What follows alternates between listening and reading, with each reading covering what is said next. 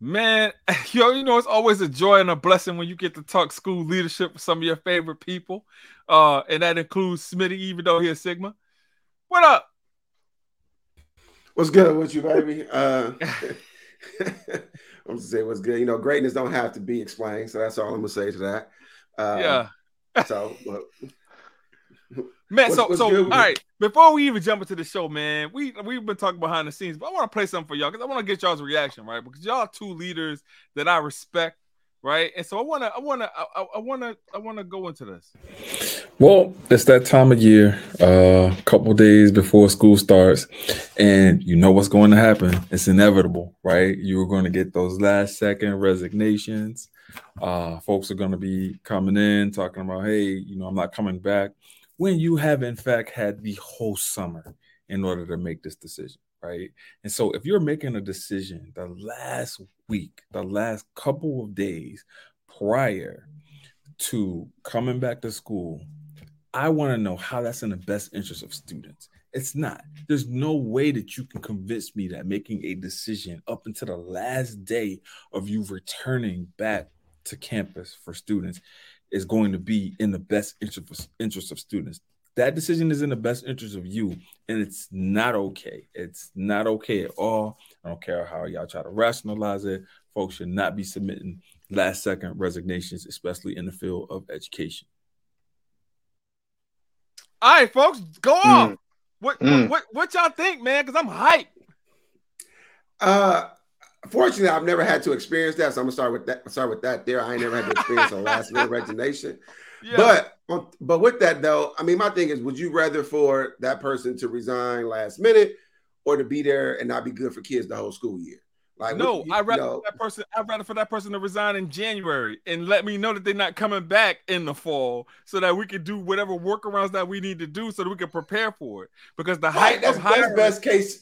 That's best case No, scenario. bro, But you got some people. honesty. That's honesty, bro. That's the kind of people that you want. You want stand-up people that are gonna allow you to be able to do that. If you have said to yourself, you already have it resolved in your mind, I'm not coming back to the school next year, then what are you holding kids hostage for? Why are you waiting until August whatever date or whatever when you got PD the next day? When you know, and we have told you on seven different occasions, seven different occasions, because research says you got to say something to somebody seven different times in order for them to get it, right? So on I mean, seven different occasions, you know you're going to get paid over the summer. You know you're getting paid, right? But you still make the decision that on the last day, I'm going to jam them up because I don't like the administrators. No, you hate yourself. It has nothing to do with you. Maybe that job offer didn't come through until last minute for you though. So you got to make that Yeah, move. but then that goes that's, into yeah, balls jump in here. I was just gonna say. I mean, that's huge to know that you are leaning both ways. I think it would be great if you just informed your administration, hey, I don't know what I'm gonna do. Just as a heads up. I mean, as a courtesy, like I can start planning if I know that something's gonna happen. But also think about this as a member of a team. I mean, I think about sports, man. If you wait to the last minute, somebody else is gonna have to carry that load. Not just those students. It's impacting the rest of the folks on your staff, Yes, and of that's course. and that's But, wild. but, but That's here, wild. But here's the thing, though, right? It's like when you're there, you purport to care about these people, right? So it's like, oh, that's my Right. team, and Right. I'm riding with them, and we're in this together, and this, and this, right? But then at the last second, when you're able to make a selfish decision, right? A decision that's not based or rooted in the fundamentals of what it looks like to be a team player, right? You make that selfish decision for yourself. And then they got all kinds of people that will sit up and will support and be like, oh, that person did what's in the best interest of them or whatever. But again, my question is, what about these kids? What about the kids? That's why we do But education. Folks, if you're in the audience, we about to get the show started.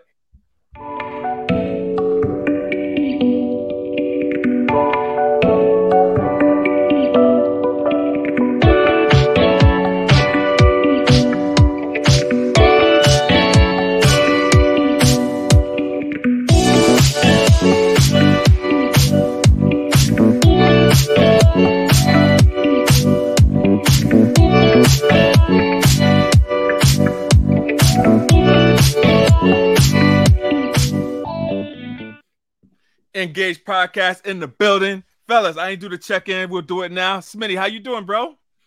Man, I'm good, man. I'm back in Kansas City. I had the pleasure of going back home this past weekend and basically being recognized by the school district that I graduated from as the Spotlight Alumni of the Year. Let's go. So it was a great time. Great time. And also, Ball, David Manley told me to tell you what's up. He said he appreciate all the great work you're doing out there in Cali. So it was a good weekend, man. And good weekend. And we got 6th grade transition day on Friday, man. We locked and loaded, ready to roll. So 6th grade transition day, what does that look like for you guys? So 6th grade transition day, basically a half a day for our 6th graders to come in and kind of get pre-acclimated to the building before the 7th, 8th graders come back. We have pretty much a half day of things set up for them. We're going to do a breakfast for them in the morning, kind of do an administrator welcome, kind of go over kind of who the main people around our staff is. And then we have 2 teams of 6th graders, team 1, team 2. So while team 1 is doing a tour of the building, team 2 will be going over expectations, routines, procedures, things like that. And then they'll flip-flop. Yes, sir. Then we'll do a quick run through of their entire schedule. Then they'll get their class of 2029 t-shirt, welcome to Grandview Middle School. And then we'll do the class picture, that we do every year. Take that class picture, give them lunch and some ices and things like that, and kind of party on our way out for the half a day and going into the weekend. Love that, bro. Grandview Middle School in the building. KC Middle School Principal of the Year in the building, right? Yeah, hey, listen. I can't not shout you out, bro, even though I think that if I was in Kansas City and I had a middle school, you wouldn't have won. Ball, what's happening, bro? Hey, I'm making it. We finished day 6. So we're in the thick of it. And it has been an interesting ride. I'm finding out, who our school is and our school culture. And so I am adapting and bringing it. I'm bringing it. Listen, bro, adaptation is that's the name of the game in school leadership, man. So let's jump into the show. We titled it what? Coach Up, Coach Out, right? And so, we talked about our last second resignations, but let's get into some meat and potatoes, man. So what is instructional coaching? And Smitty, we'll start off with you. What's instructional coaching? When you hear instructional coaching, like what comes to your mind in terms of like, what you want other administrators to know about how they need to show up being instructional coach? So for me, the first thing that comes to mind with instructional coach is partnership. Somebody that's going to come up alongside you and basically be kind of a human resource for you to assist you as a teacher, improving your instruction for student outcomes. And that can look in a variety of different ways. That could be, maybe you want them to model use of a strategy, or you might want to help them. Maybe you want them to come in and help you co-teach. You might need to have them do some data analysis. You might need them to go out and research the strategies and techniques, things like that, and get those resources that you can't get because you are the teacher in the classroom. So when I hear the word instructional coach, the first thing I think of is a partnership between that teacher and that resource, that other, individual that's coming alongside that teacher to really elevate and take them to that next level, whether it be for an entire unit, for a semester, or it might be just, hey, I want to try this new strategy I've seen done. Can you help me kind of get my head wrapped around it? That's what's up. Ball, when you hear it, man, what's your take? What do you think about when you hear instructional coaching? Very similar. I think you talk about a resource, someone that is strong in their pedagogy. They maybe specialize in the content area, but are just well-rounded, and they are there to support, take care of, and just do what's necessary in order to get those around them better. Just like Smitty said, provide those resources, setting up a plan in order to help engage them so that they can become better as teachers. Yeah. And so, fellas, how important is that plan, right? So, like, it's like if you fail to plan, you plan to fail, right? So, like, how important is it for you to start the year off with that plan? And what does your plan look like at the beginning of the year, at the beginning of this year? Like, what are some of the buckets that you have created as high priority ticket items that you're like, hey, we're going to work on this? So for me, we always kick off the year with routines, procedures, expectations. That's always, the ground floor, making sure kids understand how the school day is going to flow, how a class period is going to flow.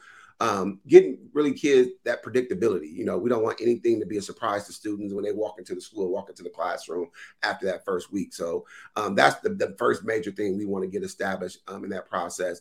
And then from there, really, our big thing, you know, is literacy every year, really focusing on literacy, identifying those kids that, you know, are on grade level, 1 grade level behind, 2 or more grade levels behind, and then to quickly start to build up those resources that we need to help those kids, whether that be, you know, putting them with our reading interventionists, whether that be getting them in, you know, with one of our instructional coaches in some small group, or doing some collaborative work with some of our SPED teachers in the classroom.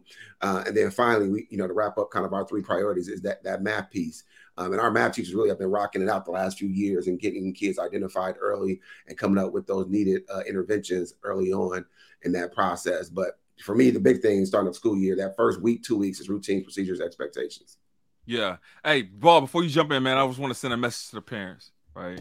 So if you're a parent of a scholar, right, and your scholar had a rough year at the previous school and you have transferred your kid to another school in order to get them a fresh start, if they have been recommended for an IEP at the previous school, there is a high possibility that when the current school that you have them at does that battery of tests in order to determine what levels they're on, that same diagnoses will show up at the next school as well, right?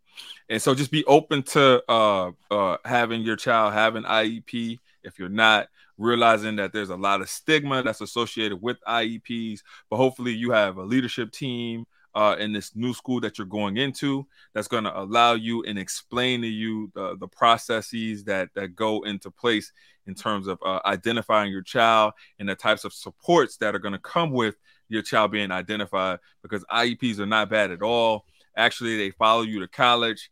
And, you know, I've seen some people that don't look like us use them as extra leverage in order to get extra time on SATs and extended tests in college. So I think that's something that we need to be open to. But Ball, jump in here, man. Hold on. Can I just joke? Because when I was in Toledo, I went to support a fellow high school graduate classmate of mine who had brought in Dr. Umar Johnson. I'm not about to get into all that, but I definitely think we need to have a show and talk about IEPs, because he talked about how that IEPs are like the Antichrist, man. I really feel like they're setting parents up, especially Black parents, up for disaster with that kind of mindset. So I think we need to run up the show back and really talk about that. But here's the thing, though, Smitty, and I'm with you, right? I feel like we should have a show. Maybe we'll have the next show and we'll dedicate it straight to like the IEP process. But I feel like when you have folks, I'm not gonna call him by name because I don't want to give that dude any more likes than what he already has, right?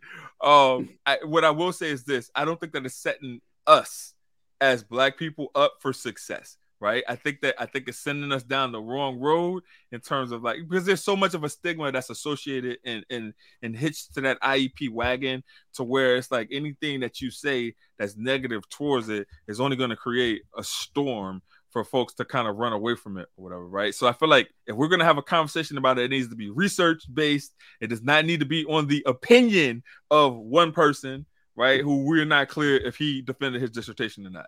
All right, Ball. Yeah. What's up, baby? You took me all the way off. What's our question again? Hey, you know, okay. That's a gift, man. That's a gift right there. Smitty, what was I asking him? Oh, your high ticket items for the school year. Like, what are you jumping into? Yeah, I think the biggest thing that we're doing is coming back as a community. I think me being new to my campus is really the first part of the school year. I'm trying to find out what are our strengths, what are the areas that we have for opportunities of growth. And that takes a lot of effort on myself and my admin team, is to really get in those small groups, one-on-one sessions, and even large group when it comes to students, parents, and even staff, to get an understanding, you know, where have we been? I mean, I can look at the previous year's data. I can have conversations that are anecdotal to what happened last year. But I think, you know, in general, we've got a high-performing school, and we need to do the best we can to, you know, really establish a vision that is clear and that we all own. So that's kind of where I'm at. I'm gathering that data about who we are, what we truly value, so that we can establish that vision and attack those academic goals, whether it's the English language arts, whether it's getting more people, more of our student populations into advanced classes, or supporting more of those students that need those IEP services that we're talking about. So right now, we're in the learning and data gathering phase of where we are to truly assess where we're at as a school. Yeah, love that. So Smitty, think about when you were in college, right? And this is kind of going back to what we were talking about with the IEP process. Think about when you was in college and you had that test and you was like, damn, man, I don't have enough time. I need more time. Think about if you had went into that test and you had all the time you needed, right? Like, yo, that's a game changer, bro. That's a game changer. That's true. Yeah. Right. Because I remember going to many professors' offices after tests and talking about that retest process. Yeah. Or giving them some sob story. Bro, but that's another thing too. Like, you know, I feel like we need to do a show on like student connectedness in terms of like, you know, how you need to show up on that college campus. I don't think that a lot of us know the things that we need in order to be successful on a college campus. Like, you don't know that, hey, if you're failing the class, you need to go to this professor's office hours, right? You need to make sure that your face is that person knows your face. It is so difficult for a college professor to fail you if they have seen your face multiple times and see you giving like hella effort towards like passing that class. You might get out with a D. And if you get out of there with a D in a class that's not in your major, man, you won a battle. Especially if it's one of them science prerequisites, man. That's crazy.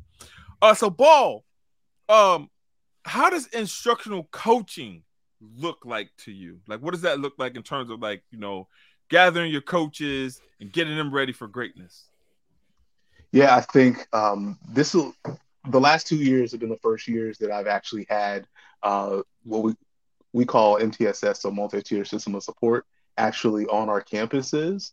And they are great resources that, you know, we come together and we talk about what is it that we want to accomplish. I think one of the things that I've seen already so far is we have a tutorial block period in our day specifically to provide like that tier 2 intervention for our students. And we don't have a solid process for us to utilize that. So working with my coaches, working with my admin team, so we can establish a plan so that we can first identify, because we have, you know, we've got those pre-assessments that we're taking early to understand, okay, these are where these students are at, you know, based on the curriculum standards, they should be at a certain spot where in this school year, they're not there yet, or, you know, they're slowly progressing.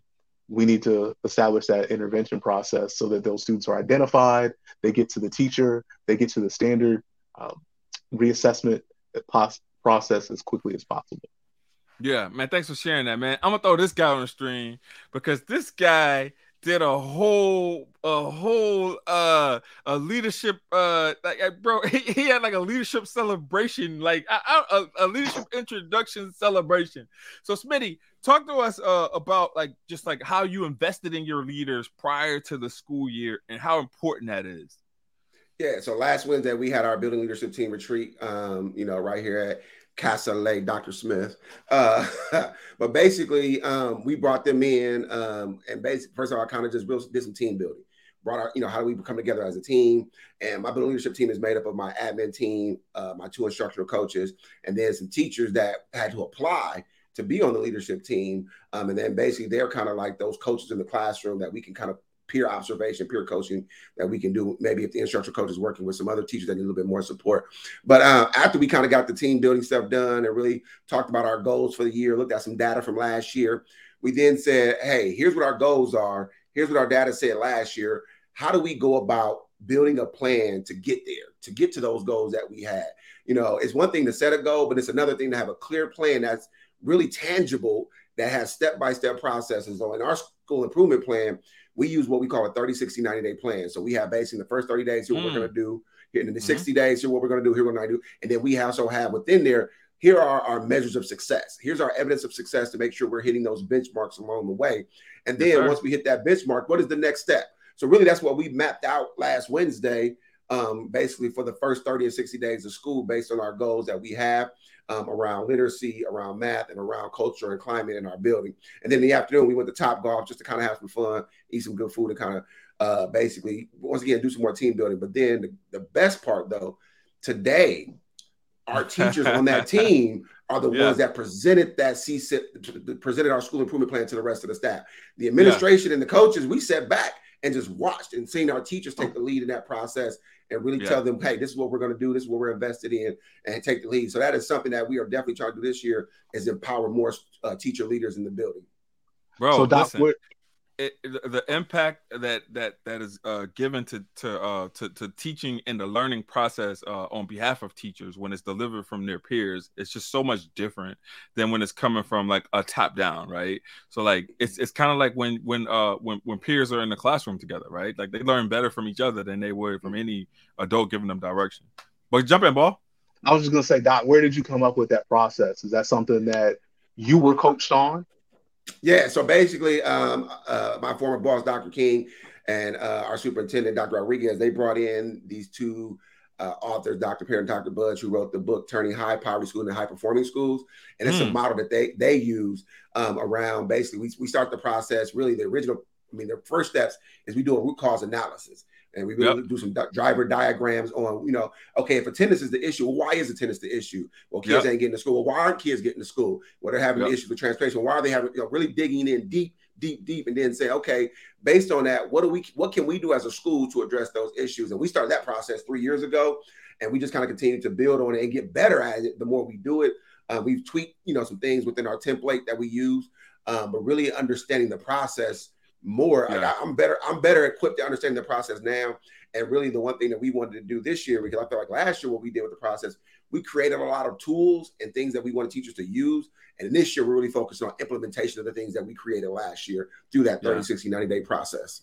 So here's the thing though, right? So like you talked about root cause analysis, right? And I think that's something that we kind of need to stick on for a second, because a lot of folks that are in school leadership, right? And we're giving y'all insider baseball. If you're a parent and you're listening to this right now, if you're a teacher and you're listening to this right now, you can attest to this. You know what's going on in these buildings. A lot of leaders don't even care enough to get down to what the root cause is. Right? It's like they put these Band-Aids over the problem. And because they put these Band-Aids over the problem, it's like, oh, well, it's solved for a little while, right? But then things explode. And when you don't sweat the small stuff in these buildings, other things manifest, right? And so, definitely root cause analysis. Every leader should be doing that. Free PD coming at you right now. Live free PD. Yeah. Can we jump on Carla's questions? I mean, she has, a point, like basically we've been doing it for 3 years. She wants to know kind of what the impact was. And we are super excited about the data that we looked at from last school year, because everybody knows COVID just took place. Everybody's been talking about learning loss and all that stuff like that or whatever. I'll start with our best numbers. Since pre-COVID, we've been able to cut discipline in our school, focusing on climate and culture. And our biggest root cause analysis was teachers and students didn't have the strategies to interact with each other when they didn't agree upon something. So the things that we did as far as, focusing on expectations, routines, procedures at the beginning of the school year, building relationships, doing our reconnection conferences when kids, are out of the classroom for an extended period of time in a loss of instructional time consequence.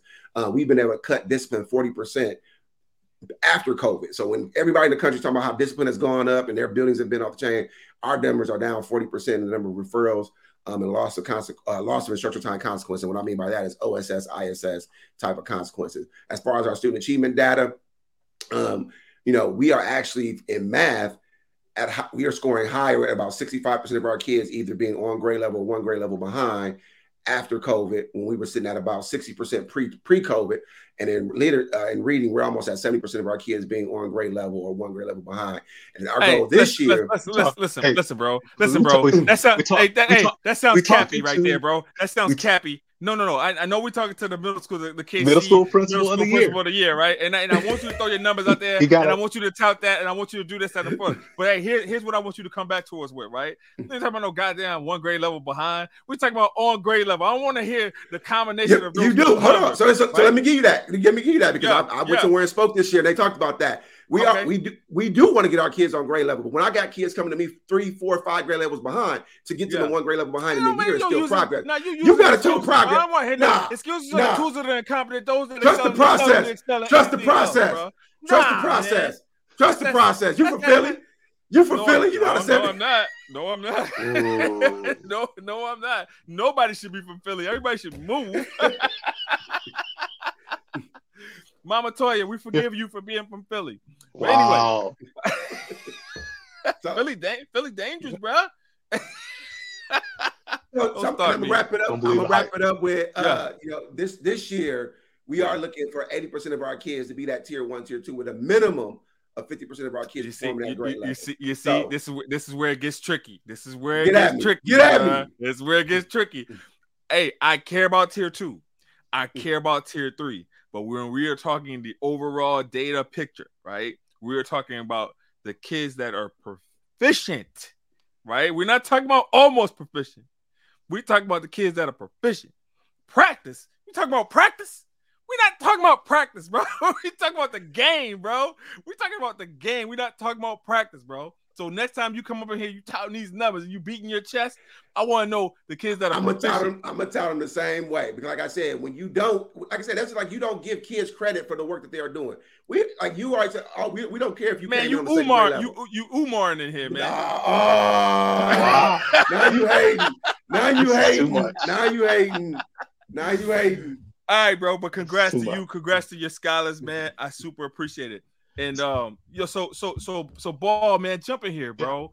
One of the things that I'm thinking based off of Dr. Smith is talking about is, he's had 3 years to grow in his school, and I think that's a challenge within administration. I mean, I'm at a new school, and making sure that you're retaining an administrative team, and that there is continuity in the plan. I feel like, whether it's district level or, your system level, we tend not to stay with one system or one frame of thought or one, product that we are aiming for in that system. And when we don't consistently use that system at the district level, at the school site level, that's not going to give us the numbers and growth that Dr. Smith is able to speak to. And so, and that goes to that coaching as well. If we're not, at the district level being coached to say, hey, this is where we're going to focus. This is what we're going to build this into our leaders. We're going to build this into our coaches. If we're not investing there, it's really tough to see those gains that our principal of the year. Let's get Smitty some love, man, because that background is popping. Yo, Smitty is winning this week, man. Smitty is out here winning this week, bro. You got man, just came back being celebrated. KC Middle School Principal of the Year, my man, right there, man. You the main draw on this show, bro. Listen, so Smitty, because Ball wasn't with us last year, right? But I want to send a little message to one of our folks, right? So we had a delightful experience last year. We went to a shindig in Indianapolis, right? And talk to us about that whole process and why we should be invited back, because I'm waiting. I'm waiting for my invitation. So we gonna keep everything anonymous at this point, but we had a chance to go to a city and visit a school and really go to a fundraiser activity and really see some work that this system is doing with Black and brown kids. But I think when the rubber met the road and we wanted to get down to the nitty gritty, because the work they had us doing, it was good work that we was doing with teachers. And I want to say every teacher we worked with is now in a higher position. They ain't in the classroom no more. Every teacher we work with is either now an instructional coach, a principal, assistant principal. So we definitely, got the power to move people up. But then we kind of ran the circle back like, hey, you need us to coach your admin team because your school's not making the gains they could be making because your admin team doesn't know how to put the proper people in place from a coaching standpoint, a leadership standpoint, a peer mentoring standpoint. I think that's the focus we want to try to shift to now, is really helping the leadership team and have that trickle down effect to their teachers. But the proof is in the pudding. Every teacher we worked with is now doing bigger things than being in the classroom, and we did that in 1 year. So, bro, I would move to Indy. You just gonna put out where we went. Yo, you put it out there. I'm just saying. I was just casually saying I would move to Indy. Anyways, so let's segue into peer. And on a side note, I tried to go be the principal at that school, but the figures didn't work out. They weren't talking the right kind of money. Really? You didn't tell me that. It was a little side conversation. Oh. Wow. So hey, you see how this dude is moving? You see how the KC school principal of the year is moving out here? He said that, and his people are in the chat. Right, but realize how that would have set Engage up though, man. That would have. Hey, that's good thinking right there, man. I appreciate you. All right, so because it's all about us. So Ball, man, talk to me about peer mentorship, or no, I'm sorry, not peer mentorship, peer observations, right? Because we're honing in on this coaching piece, coach up or coach out. Don't worry about it. We're gonna get to this coach out piece because that's very important for me. I want y'all to know how to walk away from the game. So peer coaching, man. What you thinking about that? I think that could be a critical part of growing your teachers, especially your young teachers, and even your veteran teachers. Mm-hmm. And there's a requirement of a level of humility when that happens, because you see a lot of teachers that get in their silos and they get comfortable in what they've done, and they're relying on stuff that has worked, but who's it worked for? And when you get that fresh set of eyes, that can just take you to a whole nother level when you got someone that's coming in. It's not anything that's evaluative necessarily, and you're saying, hey, you know what, we're trying to grow, we're trying to make these gains and whatever our content area is, and they give that fresh perspective. And when you're open to receiving that as the person being observed at the moment, it can take you far. And I think it builds that camaraderie that we want to see, that community that we want to see. So I think that can be crucial to that professional within education and that growth that we all need to see. I love that. Smitty, jump in here. So for me, and I'm not going to act like I came up with this on my own, or I came up with this idea. I'm actually studying from somebody, so I'm gonna give credit because I don't want to get hit for plagiarism. But Alexis Sorden. Dr. Alexis Sorda, who is actually the principal at Concourse Village Elementary in, I believe, the South Bronx. I watched some of the work that she's done, and she talked about her peer coaching model. And what she does is when she first goes in, kind of observes her teachers and kind of finds out what is that area of growth that they can move to the next level in. And then she basically peers or partners them up with a teacher who is already proficient in that area. So when they go into that classroom, if you have an issue with transition, she's going to have them, hey, when you go in, I want you to just look at her transitions.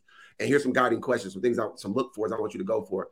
And then basically when they come out, there's like some questions they kind of write out, some follow-up questions they answer.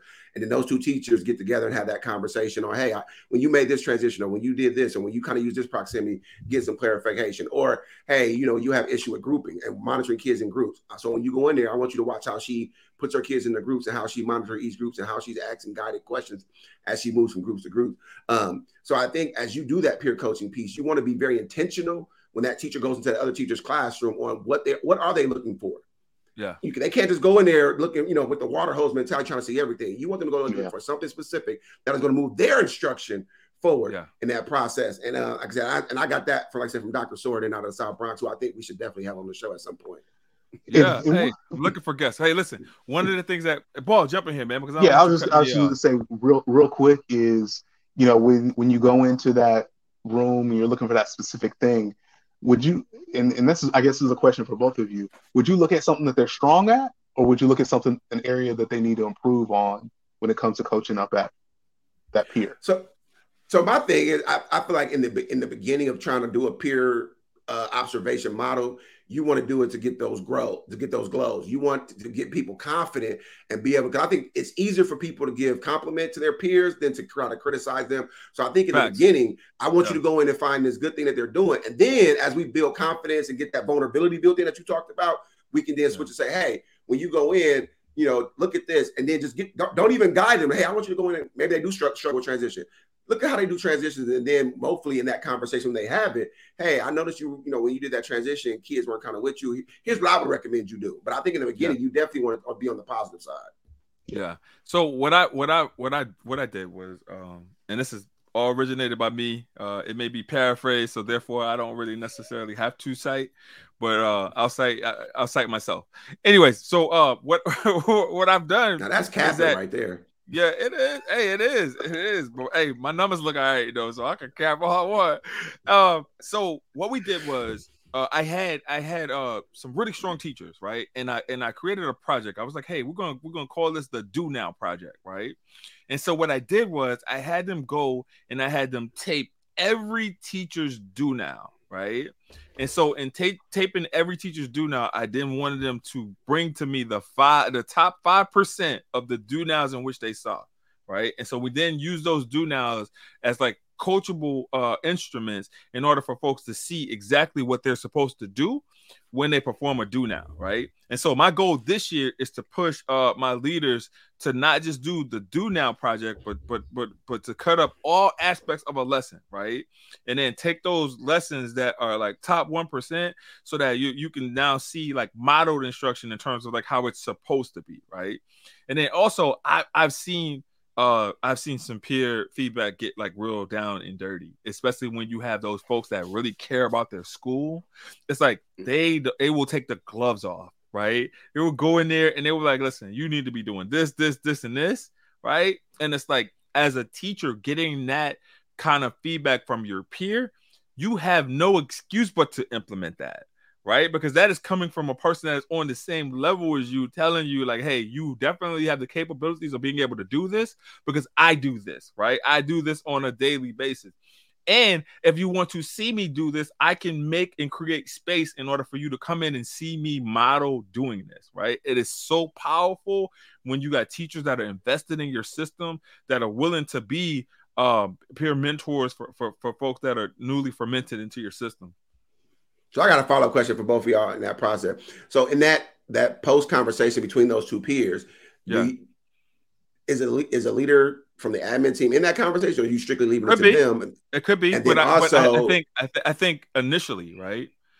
Before you get to your part two, initially it needs to be a peer-on-peer conversation, right? Mm-hmm. Because again, they're building that rapport, right? And a lot of times they have rapport with one another, right? Because like a lot of times we'll pair people with that have been in the building together for years, right? So like there's no like getting to know you stage. We can kind of skip past that whole like what are the glows. We can get right to the grows, like how we gonna help these kids, right? Because like you can have because when you're doing peer feedback, it takes at least like to do a cycle, it takes about like 6 weeks because you're making space and you're making time for these teachers to be able to go into each other's classrooms. Whereas if you kind of tear down those walls and you're like, hey, we're going to focus on transitions, or you go through Danielson and you're like, hey, this is what we're focused on in terms of like when leaders are coming to observe you. And so if peers know that, hey, they're focusing on Daniel 2A, right? So like we're going to focus on this when I'm doing my peer feedback, it better prepares that teacher for the formal observation when you think about it like that. And my part two to that was if a leader isn't in that conversation, that post conversation, because I'm a firm believer in what monitors what gets done. How do you hold teachers accountable to make sure those conversations are taking place post observation? So, but you're doing a lot of the pre-work prior to, like when you're doing a lot of pre-work in terms of like the observations, that the peer observations that are being had, you're telling them what the look fors are, right? And then if you go in after that, because it's not just on the peer in order to give the feedback, you as the leader have to do your job too. So like you got to go in and then you got to observe to see if you see the same things, to see if the notes match up. And so then when you're having your post conversation with that person, and then some of the same things that are coming up, you're asking those questions like, well, hey, what did you talk about when your peer did their observation, right? Like what were some of the what were some of the learnings from that, and like what were some of the tools that were talked to you about being able to implement because of this or whatever, right? And it's nothing to bring them both together, right? To have like a collaborative team meeting so that, you know, it could always be that continual growth process. And so what leaders have to understand, and what folks have to understand that are watching this is not a I got you moment, right? This is more so still that whole coaching up piece, right? We're building capacity by doing it this way. We're not to the coach out yet. We're almost there, but we're not there yet. So, and I asked those questions because, like I said, you know, we offer this free PD, so make sure y'all like and share this. But so if a new leader wants to kind of do that peer coaching, so they understand that they need to be just as hands-on with this process and not hands-off. Because if you are hands-off, it's going to crash and burn. For sure. Yeah. Thank you for asking that clarifying question, man. That was a nice setup, Mr. PhD. Appreciate you. Ball, what are your thoughts? Yeah, you know, I'm thinking, I'm kind of thinking off of Dr. Smith's question when it comes to, you know, being present in that discussion. I think that there is, you know, there's value in those peers having that discussion, and then following up with each person one-on-one, the person that's being observed and is doing the observing, like, hey, you know, what did you see when you went in there? What did you kind of focus on? And then, you know, when you have that opportunity to have a conversation with the person that was observed, it could be, you know, this is what I heard you focused on. What did you learn? What have you changed? Have you changed anything, you know, since you got that feedback? So that, you know, I can, as the administrator that would be doing an evaluation, you know, I can say, okay, you already have an idea of what you're going to work on. So this is what I'll be looking for and trying to figure out how I can support you, you know, using our coaches or myself.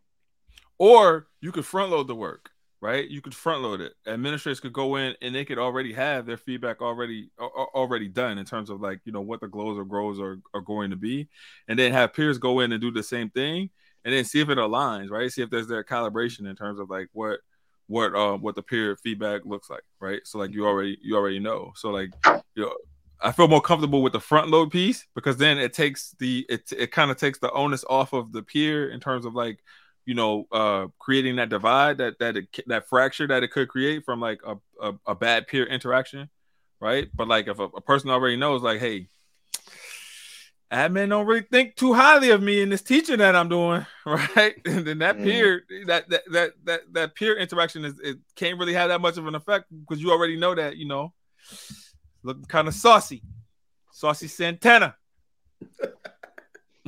All right. So coaching out, man. So when you hear coaching out, right? Because coaching out can be extremely problematic, right? But Smitty, you famous for this, man.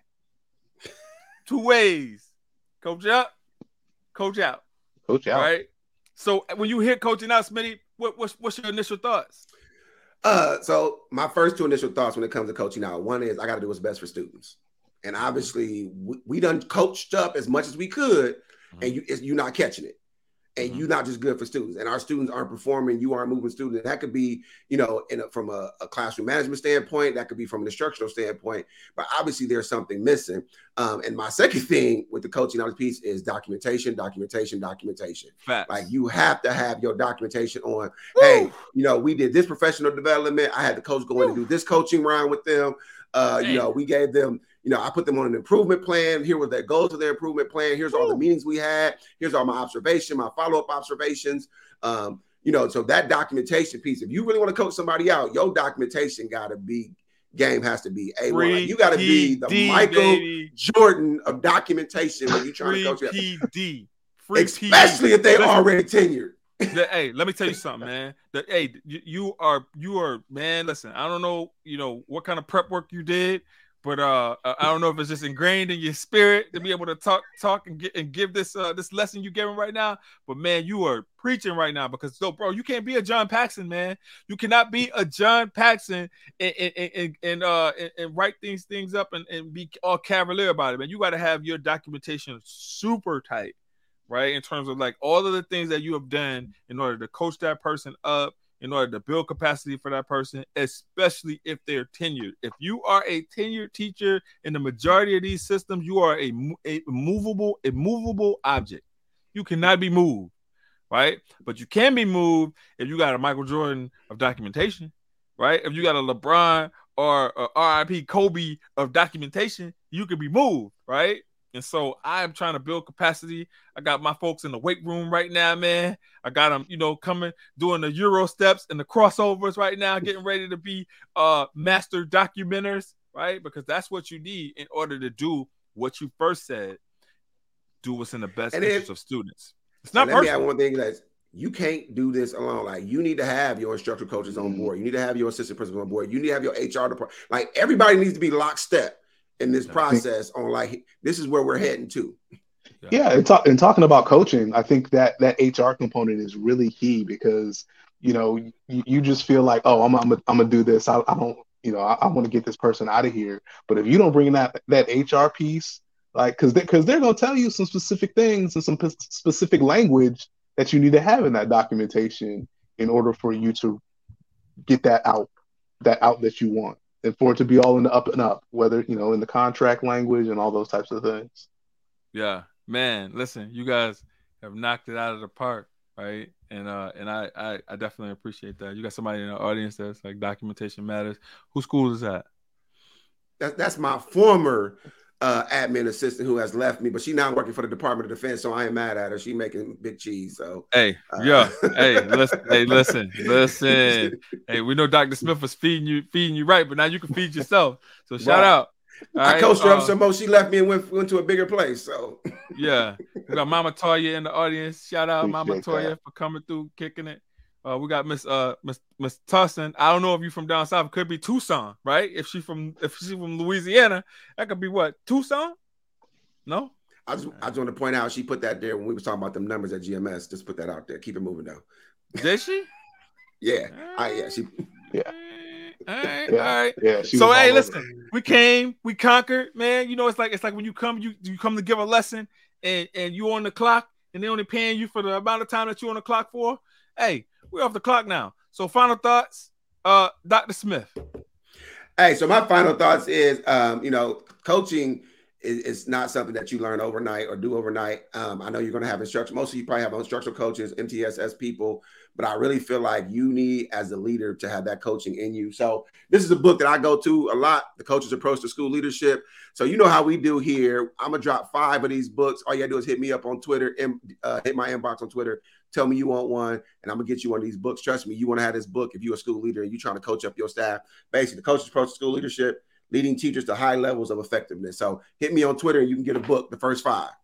Bro, so you only got 2, you only got 3 left because I already hit you on Twitter. I'll say the other one for everybody else. I won't. Hey, well, I won't jump in. Is that... Bro, it's for the people. It's for the people. I'm the people. What? Yeah, what's your final thought?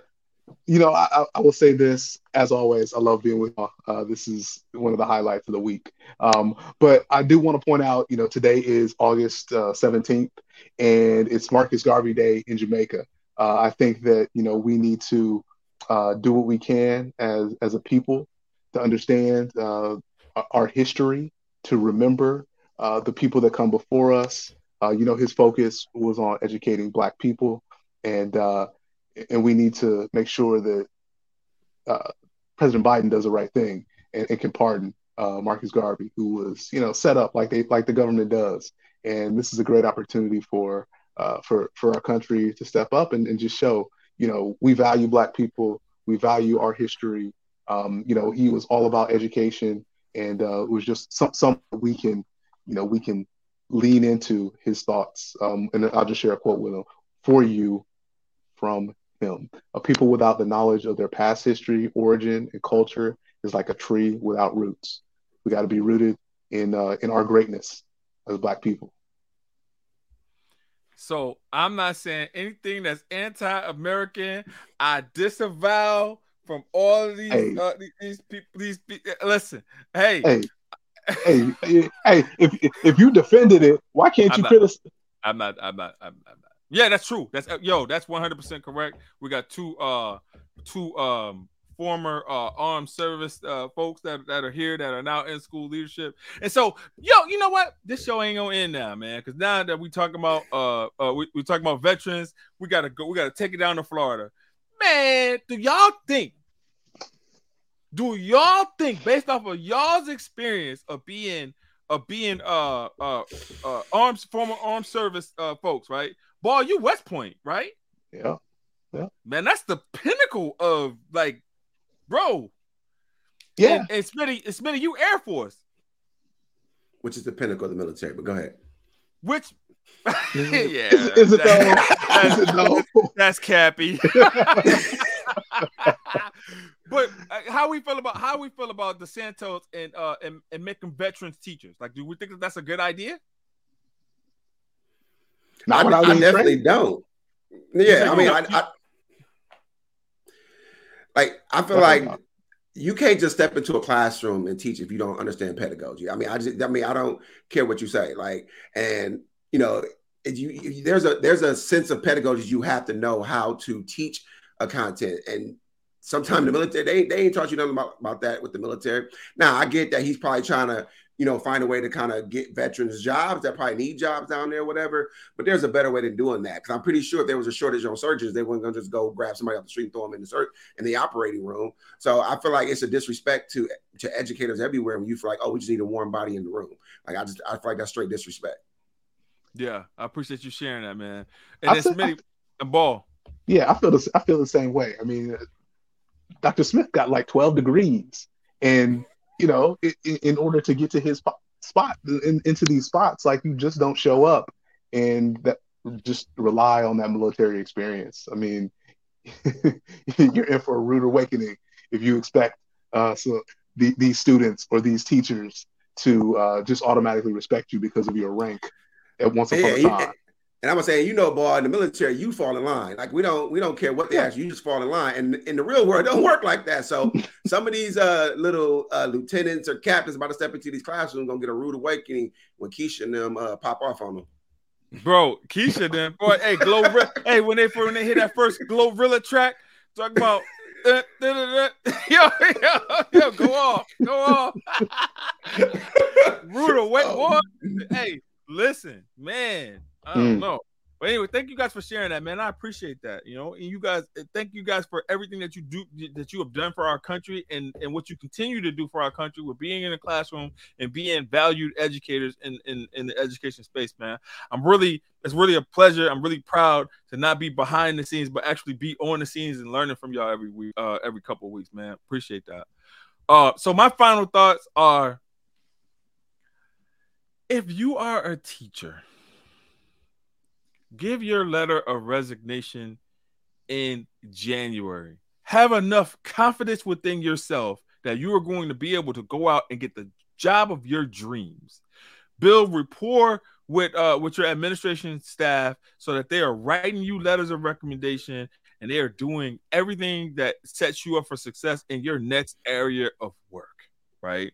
Do not hold these kids hostage. Do not hold these families hostage by submitting a letter of resignation at the last minute because you didn't have enough confidence in yourself to go out and get the job that you felt like you needed to get, and you're holding these kids hostage. It's not okay. It's not okay for educators. It's not okay for these kids, because we can't say that we love these kids if we're not genuinely doing what's right by them all the time, right? So let's put these kids first. All right. You guys have been listening to the Engage podcast. We'll see you in 2 weeks. Peace.